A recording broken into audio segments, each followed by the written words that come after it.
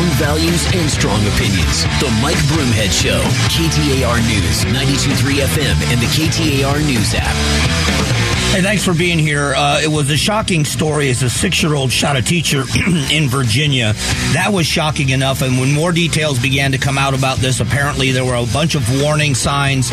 No one heeded those warning signs at all. Now we know that the principal of the district has reassigned the principal of the school because of the mishandling of this. There is a big lawsuit coming from this teacher. Fortunately, she is recovering. But whenever we talk about school security and warning signs and things of that nature, we bring my friend Steve Hooper in. He has a company called Tripwire Security Solutions. He's also a professor up at Embry-Riddle's School of Security and Intelligence, 30 years plus with the FBI. He joins us now. Steve, let's talk about what we know, or what most of the public knows about this, that there was at least 3 or 4 warnings that were not heeded. What does this tell you? Yeah, hi, Mike. Good morning. It's the same thing we hear a lot. This is a unique one. We have to admit, a 6-year-old, it's a little different than the high school shootings and so forth, and those kinds of warning signs. But it was concerning to me that normally this kid comes to school with a parent. One of the medical assessment for whatever issues he had or has required one parent to be in class with him when he came to school. On this particular day, neither parent could make it, and they sent him to school anyway, which it would be, if I was a school, I'd be a little concerned with that. Now, he was, to clarify that, though, this was an order because of his behavior, correct? That's why a parent had to be there with him?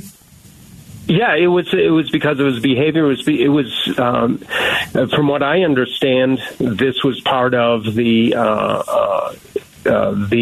plan they put in place, was that a parent had to be with him. And then they also were notified that he possibly had a gun with him. Mm-hmm. And when they checked his bag, they said they searched his bag and there wasn't a gun. Well, even if I just think that with the background that this kid had and the concerns they had with him, and with the fact that a parent had to be there, whether they found a gun or not, this is that ownership piece that I always talk about, Mike. Someone needs to own that decision. It can't be just, well, we'll let him go this time. It's got to be owned. There has to be a policy, a procedure in place that is adhered to. Once you get outside the policy and procedure, then that's when mistakes are made. I want to go back to the gun for a moment, and then I want to get to what you're saying. The gun part of this was what was interesting to me, too, because right away everybody says, how does a 6-year-old get his hands on a gun? But apparently the parents had done a lot to keep that gun away from this kid, including putting it very high up where he couldn't reach. This kid had to work really hard in order to get his hands on that firearm, correct? Right, which tells you a lot, too, is to the mental makeup of this 6-year-old. There are issues there. Were there mental professionals, mental health professionals involved in this? Was the school connected to the mental health professionals? This is the network that a school has to build, again, and I keep saying it because it's so important, is the ownership of it. Did someone own this threat at the school to the point where every day they made sure that the network was connected about this kid? And one change in the approach and the plan they put in place should cause a change in his ability to do what he did.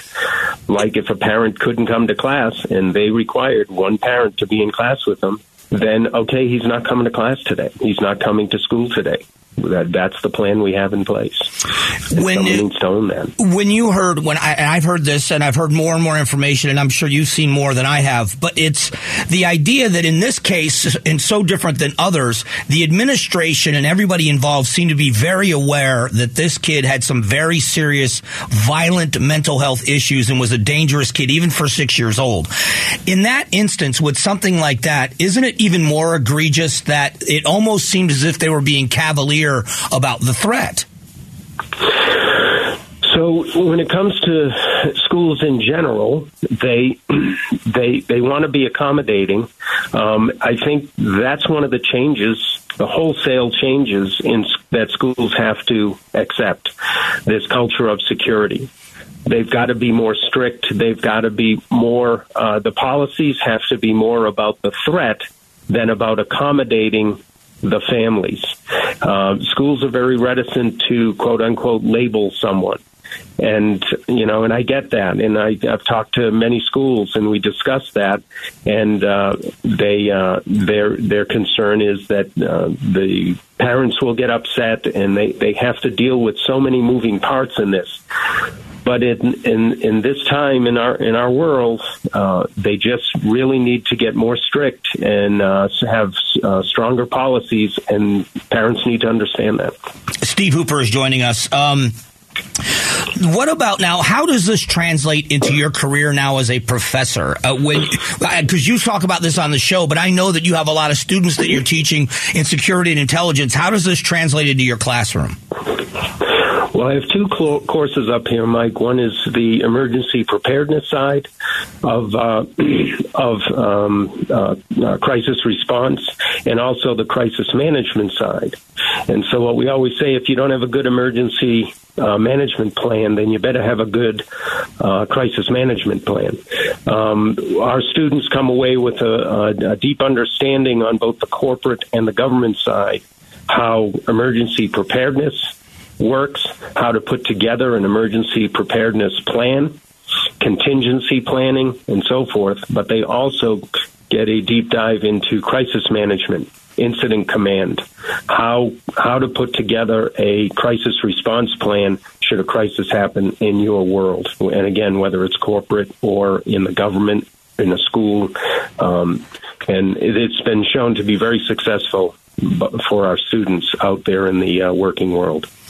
So before I let you go, how does this translate into an Arizona school system? If we've got people that are listening now that are on a school board, superintendents, teachers, administrators at a local school, what are some lessons that they can take from what's happened in Virginia and immediately make sure that they're doing something different here at their schools? The two key pieces is a culture of security and ownership of the threat. When you have a student, whether it's a 6-year-old first grader or it's a junior in high school, when you have a student that you, in your gut, feel like there's a problem there, someone needs to own it, and procedures need to be put in place and adhered to in order to address that threat. It can't be just, well, we'll keep an eye on them. There has to be procedures put in place to monitor that threat. Someone needs to own the threat. So in this case in Virginia, if that person, whoever that person is, has the ownership, they're the ones that could have and should have put their foot down and said, no, we're not following protocol without a parent here. Or when the threat of a gun, they take it seriously. That person has to own that and be the one that actually flips the switch and makes sure that the protocols are being followed. Is that what you're saying? Sadly, I think there's probably someone at that school that's saying, ooh, I knew I should never have let him come to school today. Yeah. Someone didn't put their foot down. Well, Steve, if people want to learn more about your company, especially with the security side of what you and your wife do, how can they find you guys? TripwireSecuritySolutions.com is our website. And my cell number's on there, 480-322-5935, or they can shoot me an email at shooper@tripwiress.com. Well, Steve, as always, I appreciate the time and the expertise, and I'll talk to you soon. See you, Mike. All right, thanks. That is Steve Hooper with Tripwire Security Solutions. He's also a professor up at Embry-Riddle School of Intelligence and Security, and it's an interesting conversation about what should have happened in hindsight of this horrible tragedy. In a moment, why is California just now talking about storing rainwater? It's an interesting question. We'll get to it coming up here in just a couple of moments.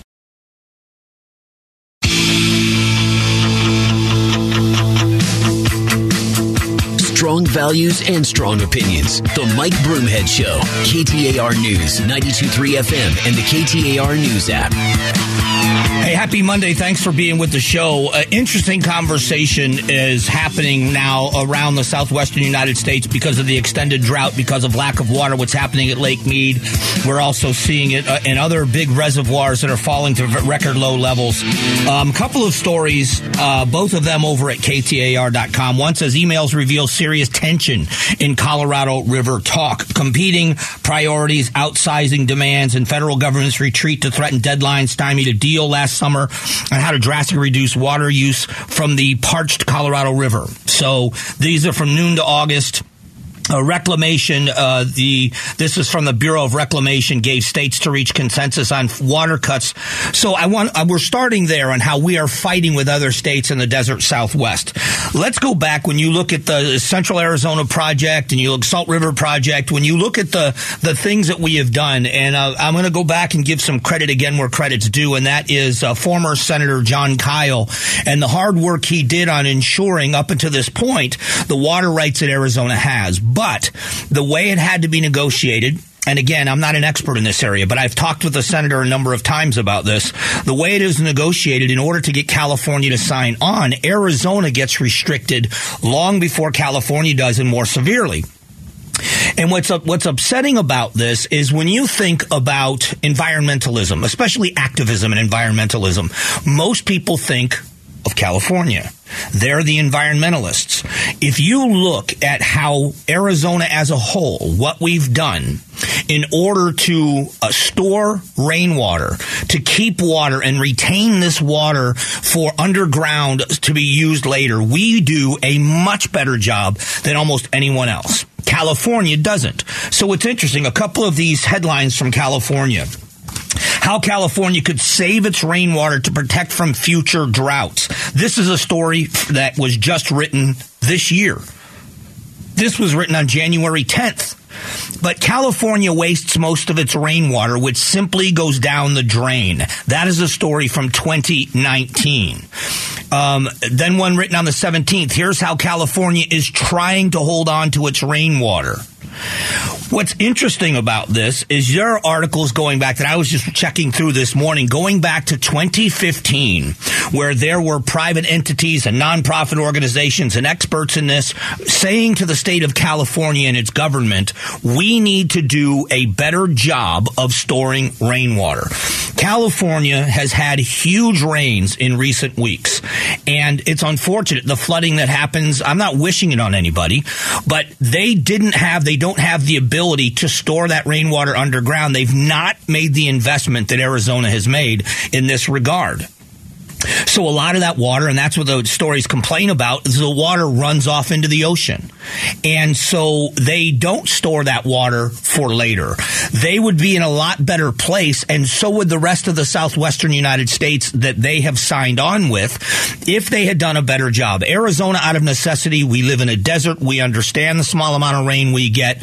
We, by necessity, do a really good job of how we store our rainwater. That doesn't mean there's not improvement that can be made ever, but we have done this. We have been intentional in making sure that this happens.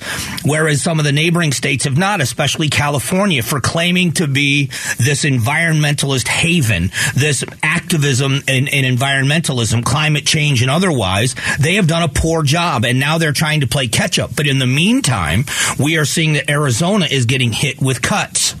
And it's unfair, but it's the way life is right now. Now, the good news is there could be, another 6 inches of snow up in Flagstaff. We understand that Flagstaff, I think they've got like 40 inches more snow on the ground this winter than an average winter. So they're above average in winter. We're seeing the same thing in Colorado, which means we had a rainy monsoon, which was good. And so everybody said this is a good start, but what really is going to help is if we have a great winter and we have good runoff so that we start to refill some of these reservoirs. Now, there's no way that 1 year is going to cure a problem that has gotten as severe as it's gotten. But moving in the right direction this year, that doesn't mean we take our foot off the gas. That doesn't mean that we don't do the things that are necessary to ensure water for years to come, that we don't do the reasonable things we can do. And I know it sounds like such a small thing to some people, but you know that the biggest waste of water for Arizonans is watering your lawns too much, that it's not necessary. And I was guilty of it. I didn't plant winter grass this year because the city of Phoenix was saying because of the water shortage. So I didn't. I allowed the grass to go yellow. I thought it was a little bit of what I could do. I could do my part. I shut the sprinklers off completely, but I was rolling back how often I watered my grass just because I wanted to be a little bit of a part of the solution. If we all do a little bit. But we've gotten to a place where we're looking at Arizona has been water conscious for a long time. And again, that goes back to the work of Senator Kyle and what he did. And now that we are seeing the critical need here, we look at the water storage things we've done, and now we're looking at places we can't control and saying maybe now we need a desal plant, or we need to pump water in from maybe the Missouri River Basin or from the Mississippi. But in the end, we are doing a very good job, and we should be commended for that. But California is playing catch-up. Of all of the perception in California that it is an environmental haven, it isn't. And they've got to do something. And hopefully this is the lesson learned that'll get them on the road to doing that. In a moment, some good news, I believe, possibly for the real estate market here in the Valley. There was a big story that came out that said that the Valley is one of 4 real estate markets that Goldman Sachs believes is going to have a sharp drop-off. Experts now are pushing back on that. We're going to give you details on why it may not be such bad news for the real estate market in Arizona. We'll get to that coming up in just a moment. Strong values and strong opinions. The Mike Broomhead Show. KTAR News, 92.3 FM, and the KTAR News app. Hey, thanks for being here. Last week, we talked about a story that said there are 4 markets in the United States. Goldman Sachs is predicting there are 4 real estate markets in the United States. Southern California and San Diego, the San Jose area, Northern California, Austin, Texas, and Phoenix, Arizona. They're going to see an increase in the value of property of homes, but then a dramatic decrease, and they compared it to the 2008. Not saying it was going to crash, but that kind of a drop. And then some local experts spoke out and said, we may see some receding of prices. One predicted maybe 2021 levels, but nothing like a crash, just maybe a correction. Local experts called the report hyperbolic, misleading, and a disservice when Axios Phoenix requested comments. What they're saying is this is not the reality of what's going on and not what anybody else expects to happen this year. This is the president of the Phoenix Realtors, Butch Lieber, said. He said, what matters, more than 100,000 Arizona homes went into foreclosure in 2008, and the market took about a decade to fully recover. Understandably, when people talk about a housing crash, people get anxious, and I think that's right. Perception is reality in many people's minds. You understand that. Perception is reality. If you're afraid, you're afraid. I have an irrational fear of 2 things, snakes and heights. And I know they're both irrational, but they're real. They are real. I don't like looking down out of a window. Safely in a building. I know I'm safe. It makes my stomach turn. And when I see people in high places, I saw a picture this morning of how in the 1930s they repainted the Eiffel Tower, and it was guys that were lashed to the side of the tower and they were painting it. It made me sick to my stomach to see that picture. Snakes terrify me. Little snakes terrify me. Snakes that aren't, people say it's not poisonous. I don't care. I have an irrational fear. It's real. I'm not in any danger, but my fear is real. And when people are concerned, especially when you're talking about the biggest purchase that anybody will probably ever make, which is the purchase of a home, the average American, that's your biggest purchase, people are concerned. So here's what's happening. I'm just going to read this. The global investment firm cautioned clients that Phoenix, and I told you before, they said they're going to could see a 25% decline. The median Phoenix home sale price right now was $410,000 last month, has come down significantly since May, when the peak was $470,000. That was according to Redfin. In context, home prices soared during the pandemic because the housing inventory couldn't keep up with the heightened demand. This was fueled by people in more expensive places like LA taking advantage of the work from home options and moving here. In addition to that, we also have to remember interest rates were, for some people, under 3%. They were giving money away.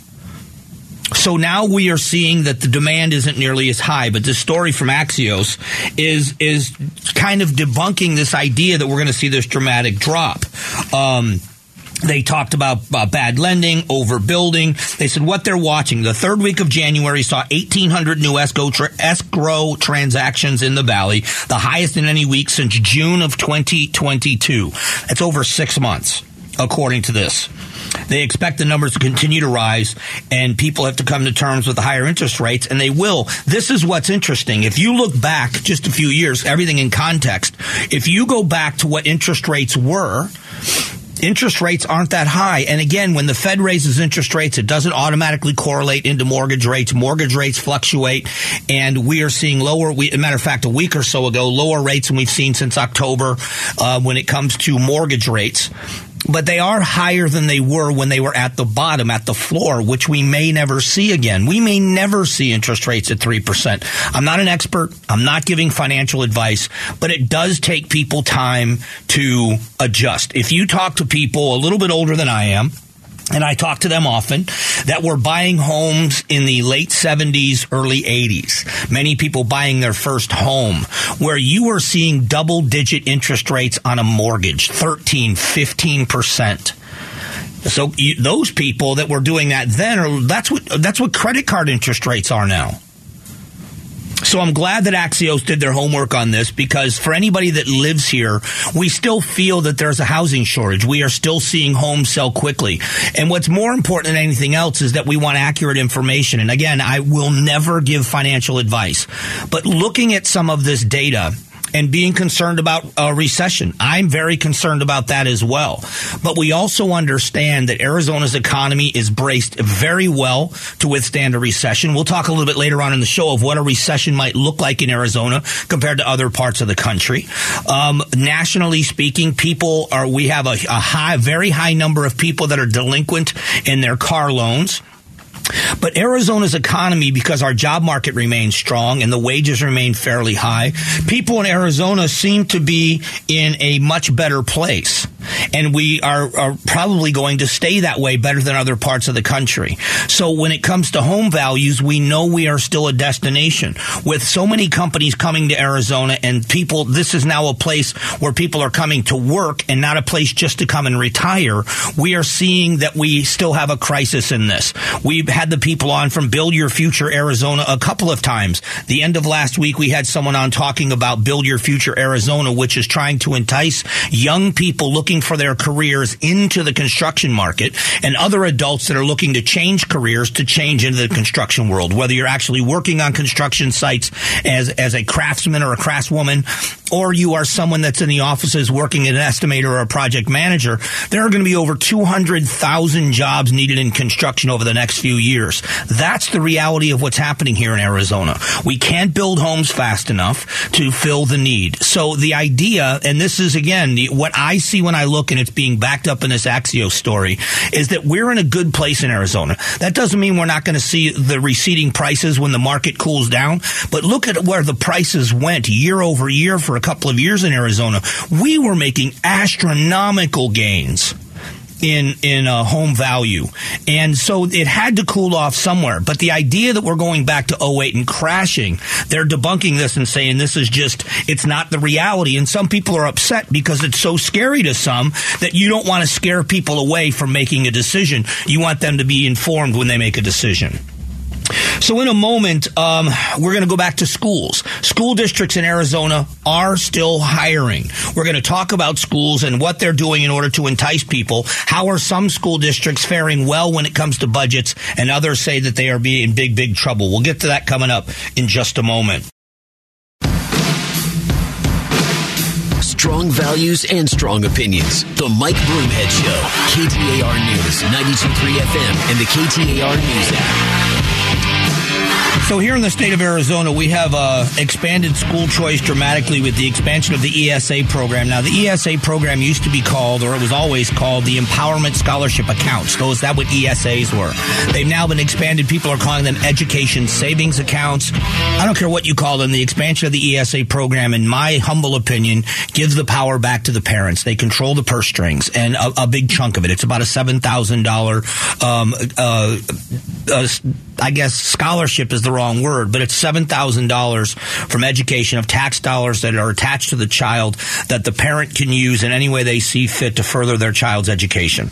Originally in the program, in Arizona, the way it was is the ESAs were for special needs students, but the principle remains the same, which is a parent of a special need child, it probably knows a lot more what the specific needs of their child is and what the specific needs and how they are met for that child and how they're best met. Would they be better at knowing that as well? So giving them the flexibility and the ability to take these scholarships, and that was what it was called, the Empowerment Scholarship Account, and then educate their child with that money any way they see fit is what the ESA started out as. And the people that expanded it in Arizona said, why shouldn't all parents have this available to them if they want it? If you like your child in the district school they are in, then great, everything stays the same. But if you feel stuck for any reason, this isn't the right fit for your child, whatever it is, you can move them. We now know that the governor of Arizona is going to try to scale this back dramatically. But what's interesting is other states are now doing it. In Utah, the governor signed a school choice piece of legislation on Saturday providing family funds to send their children to private schools. House Bill 215, funding for teacher salaries and optional education opportunities, OEO, sponsored by a Republican, will provide eligible families $8,000 scholarships for more education options and give licensed educators a $6,000 pay raise. So that they're expanding school choice. We are hearing that this is what they are clamoring for. Former President Trump, in talking about his 2024 campaign for president, one of the things he's been talking about at rallies, and recently he put out a video, I think, on Thursday, but he spoke at a rally and said one of the things he wants to do is expand school choice for parents. And it's interesting, if you look around the districts in Arizona, this is a story that says many Arizona schools are hiring. Here's what to know. The Washington Unified School District, which serves North Central Phoenix and East Glendale, held a job fair last week. Great Hearts Academy, a charter school, has 300 open positions. The Arizona Department of Education is holding its own job fair. So we have a great need for educators. And ultimately, the argument comes down to this: money. That's what people are arguing about. What I find interesting is the one side of this argument says, and I'm not trying to be insulting, but one side of this argument says, teachers are frustrated because they don't have money in the classroom. They have to buy their own supplies. And I imagine that is frustrating. We have been arguing for as long as I have been paying attention to education. We have been arguing about dollars in the classroom. Both political parties keep saying that they're going to do it, and it never happens no matter how much more money we spend. You know what's funny is that when the former governor and the legislature a few years ago, I believe it was 2018, agreed to give fund a 20% raise over 3 years for teachers, which happened. The money went into the budgets of all the school districts to do that. There are some school districts that did not, in fact, give that full 20% to teachers. Why? Because the school districts are autonomous. They can do whatever they want. There is no oversight in these areas. What are they spending the money on? That should be a question all parents ask. But the expansion of this education freedom, and you look at the desire for parents that want more school choice, there is a reason why charter schools are popular. And I go over all of these, the micro schools and homeschooling, private schools. There's a reason why they're popular. When the public school system is failing, parents look for other options. Well, now they have the financial ability, and many of these classrooms or many of these families have the financial ability that they didn't have before. So I've been arguing for a few days with people on social media, and they all point to rich people. These are rich people that are taking advantage. First of all, the tax dollars belong to rich people as much as they do working class or poor people. Period. End of story. It's their tax dollars. They're entitled to it, number one. But what about all of those working class families who now have options that would not have before. They don't want to pay attention to that. And it's one of the reasons why this is becoming a bipartisan effort, that it's giving kids the opportunity in working class districts that would never have the opportunity to do this any other place. That they have an opportunity at school choice. This isn't about teachers and being negative toward teachers. I would say that it's not just the money part of it for teachers. It is. Money is an issue. Funding is an issue. It's not the issue. The politics in schools have gotten out of control, and there are teachers that just want to teach their subject. Isn't this interesting? I don't know that I could do it, but if you're someone who says, I want to be a teacher, if you're a math teacher, you have to love math. If you're a history teacher, whatever you're teaching, if you're an English teacher, you have to love that study. You want to teach the subject that you're trained for, that you went to school for. All of the other things that are being required politically, all of the other political statements that are happening in schools and activities and everything else, they're driving some of those teachers out of those classrooms. There is a reason why a lot of teachers teach at private schools, when in some cases private schools actually pay less than the public school system. There's a reason for that. And so it's not just money, although that's part of it. You have to acknowledge that there's also the politics of this that teachers are tired of. They don't get paid enough. Classroom sizes are too big. They're overloaded with work. And on top of that, all of the politics that runs around them constantly. And that's part of what needs to get out of the school systems. That's just my humble opinion. But nobody seems to want to change. They don't want to make the financial changes, and they're willing to say that it's just the money that causes these failing schools to continue to fail. And I don't believe it is just money. It's more than that. Matter of fact, next hour, we're going to let you hear a little bit more from my interview with Senator Jake Hoffman, who is the chairman of the Freedom Caucus in both houses of the legislature.